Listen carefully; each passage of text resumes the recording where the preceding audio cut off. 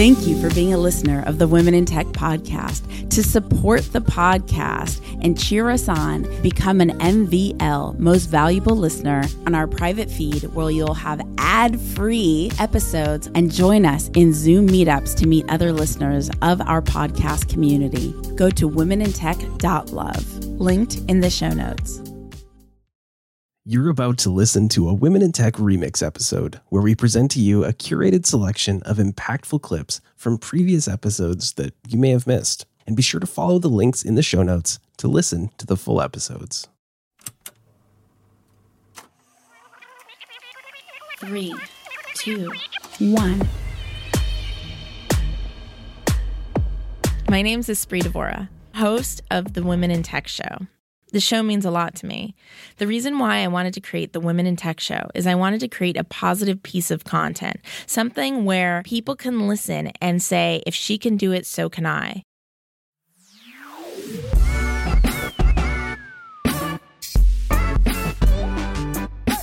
Hi, my name is Nikki Bean, and I'm the head of community at Decent.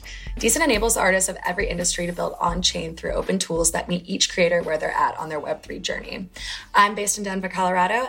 So Decent just released the Decent Protocol, which is a really cool new development in Web3 music. I'm always obviously biased towards it, but within the protocol, we were really, motivated to give artists and creators tools that they could use to create their own smart contracts, with it not being something that's like a complicated process. There's some other amazing platforms that have built some really cool tools that allow creators to build their own smart contracts, but often it involves them, having to learn how to code. It's a little bit complicated and clunky. They don't know if they're doing it right. It ends up being a lot more effort and time and stress and everything like that. And so with a Decent Protocol, we offered a couple of ways for our creators to, still take their smart contracts in their own hands, with the releases of their music NFTs or, any kind of contracts they want to build in a way that is easy and really streamlined and takes the time out of building. So the couple ways that we have, released these tools out to the public are through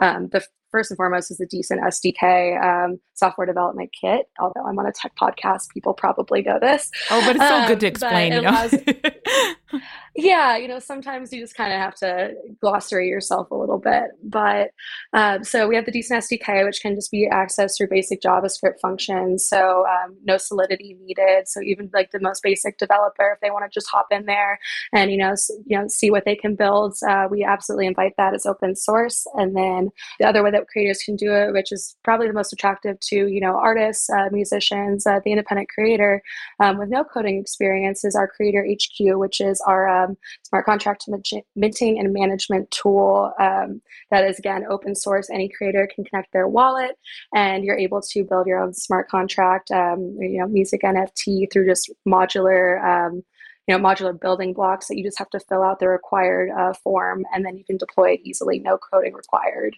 And so the cool part about that protocol, there's a few different things. First and foremost is, again, the minimal to no code solutions and tools that artists can use, but also, again, with a low barrier to entry and accessibility, we've leveraged multiple different EVM chains. So artists can deploy on like Polygon, Optimism, lower gas, guzzling chains, so to say, so that, especially like an artist in, other countries, like we have some Argentinian and like Colombian artists who can't afford to pay the big gas fees that Ethereum takes. It's just not accessible for them, but they're able to easily deploy on Polygon, on Optimism, on these layer 2 chains at very minimal cost. And so that takes both the time and expense out of releasing on chain.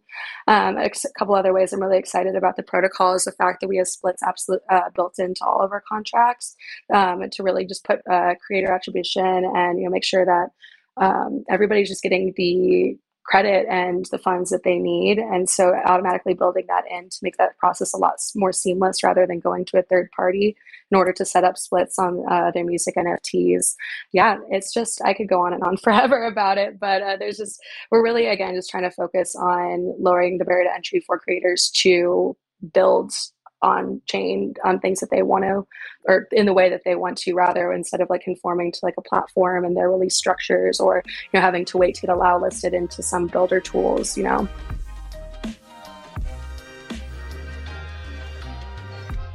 Hi, this is Flavia Macedo, Community Manager at Common Ground, an all-in-one Web3 native coordination and messaging platform. I'm based in Rio, Brazil. It was kind of huge challenge, kind of changing careers, because I was really not happy with the path that I was in. I felt like, there's something missing. I could do so much more. When I started thinking about what is my gift to the world, what can I put my potential in the best way possible to serve society and my community, and to step into this position, I had to let go of a bunch of stuff.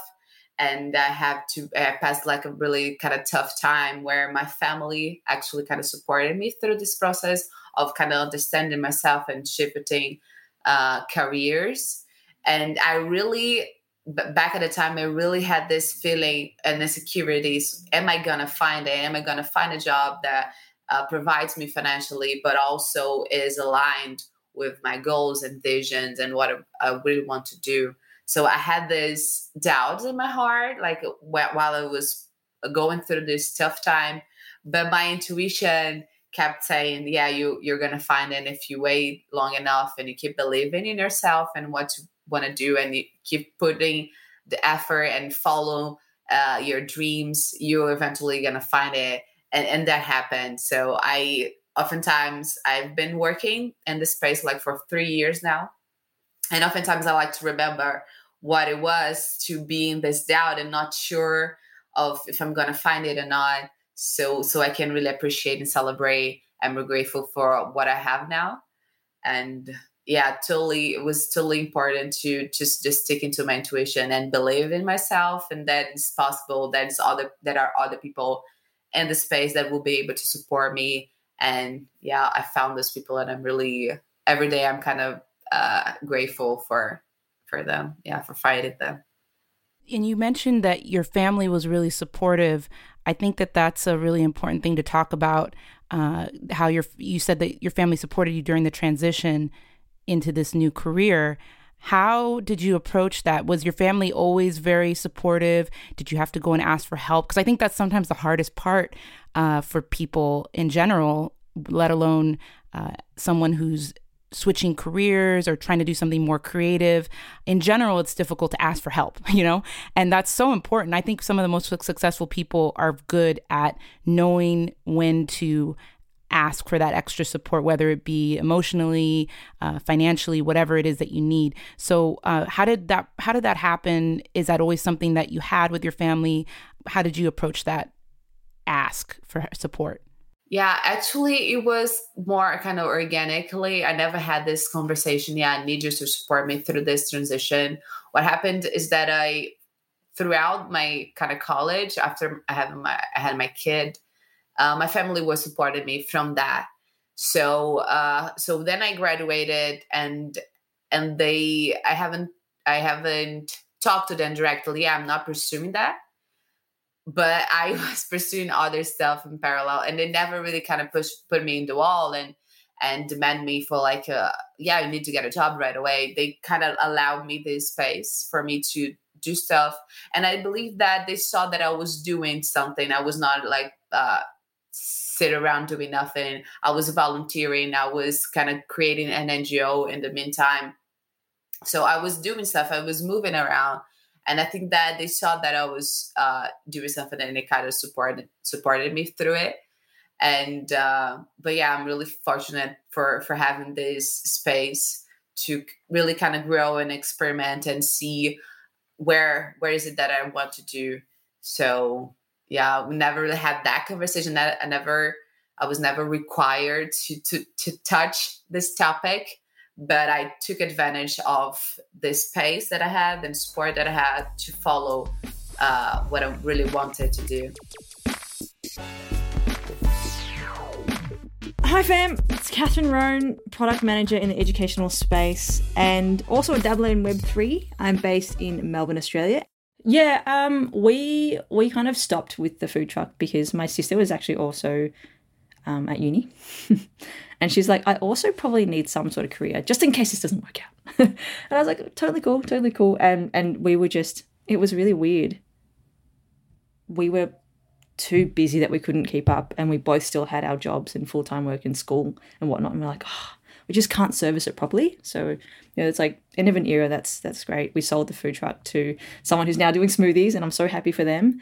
But yeah, I think I always had that. And like once I got a taste of entrepreneurship, I was just like, this is cool. This is fun. So the startup mentality was so cool, because how quickly you can prove or disprove a hypothesis that you have about something, I think is really fun. And doing it in a really messy way, it doesn't have to be perfect. And so, yeah, so while I was still teaching, I connected with this guy, and we're still friends now. And, he was in management consulting, and he said something. And he said he was just a bit disillusioned about school because he didn't do too well, and the system itself just wasn't helpful for him in particular. And I just turned to him and I said, well, what are you going to do about it? Just as an offhand comment. And he took that to heart, and he actually started something. So initially I just got him to come into my school because I'm like, I need free support with management because, my team needs help. Can you come in and help? And it started like that. And then he just saw a need, and he started to build a platform that we were using in schools. And then he just said to me, hey, can you help me? And I said, look, I'm teaching, but I can help be that educational voice while you kind of help build the company, and we can do that together. So yeah, it was very accidental. And then, next thing you know, you're pitching to schools, you're going into schools and doing demos and all of these sorts of things. And at that time I was only teaching part-time. So I had a bit more flexibility with where I could be and when. And this was before COVID too. And then, and 6 months into it, he quit his job. It's like, I think this is going to be a real thing. I'm going to quit my job. And I was like, did I do that? I'm so sorry. And so we kind of kept growing it. And I guess the platform itself was and is, we saw a need that, understanding teachers don't have time. I'm sure teachers will tell you this, anyone you talk to. And we wanted to help, but in a way that would help teachers better understand their students. They have data, for example, they have data about students in a lot of areas, but it's very locked in many different places. So we thought to ourselves, well, what if we bring all of that to one place so you can have a better 360 picture of your student? Would that be helpful in the way that you plan, in the way that you get to know students, in the way that you teach? It turns out it did.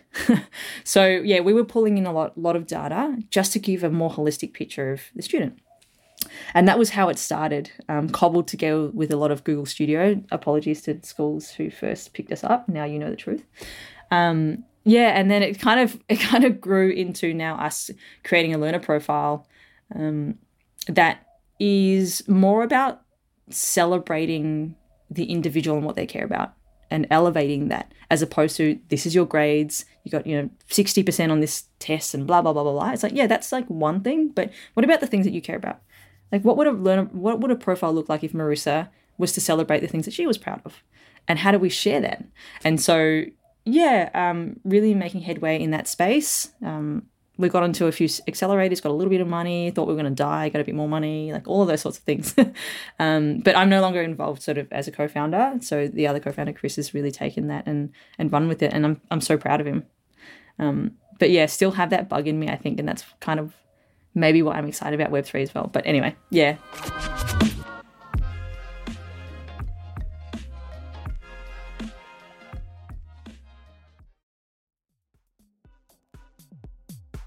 The Women in Tech podcast is hosted and produced by me, Esprit Devora, with help from Janice Geronimo. Edited by Corey Jennings. Production and voiceover by Adam Carroll. And music from Jay Huffman Live and Epidemic Sound. The Women in Tech podcast is a wearetech.fm production. Thank you for being a listener of the Women in Tech podcast. To support the podcast and cheer us on, become an MVL, Most Valuable Listener, go to womenintech.love, linked in the show notes.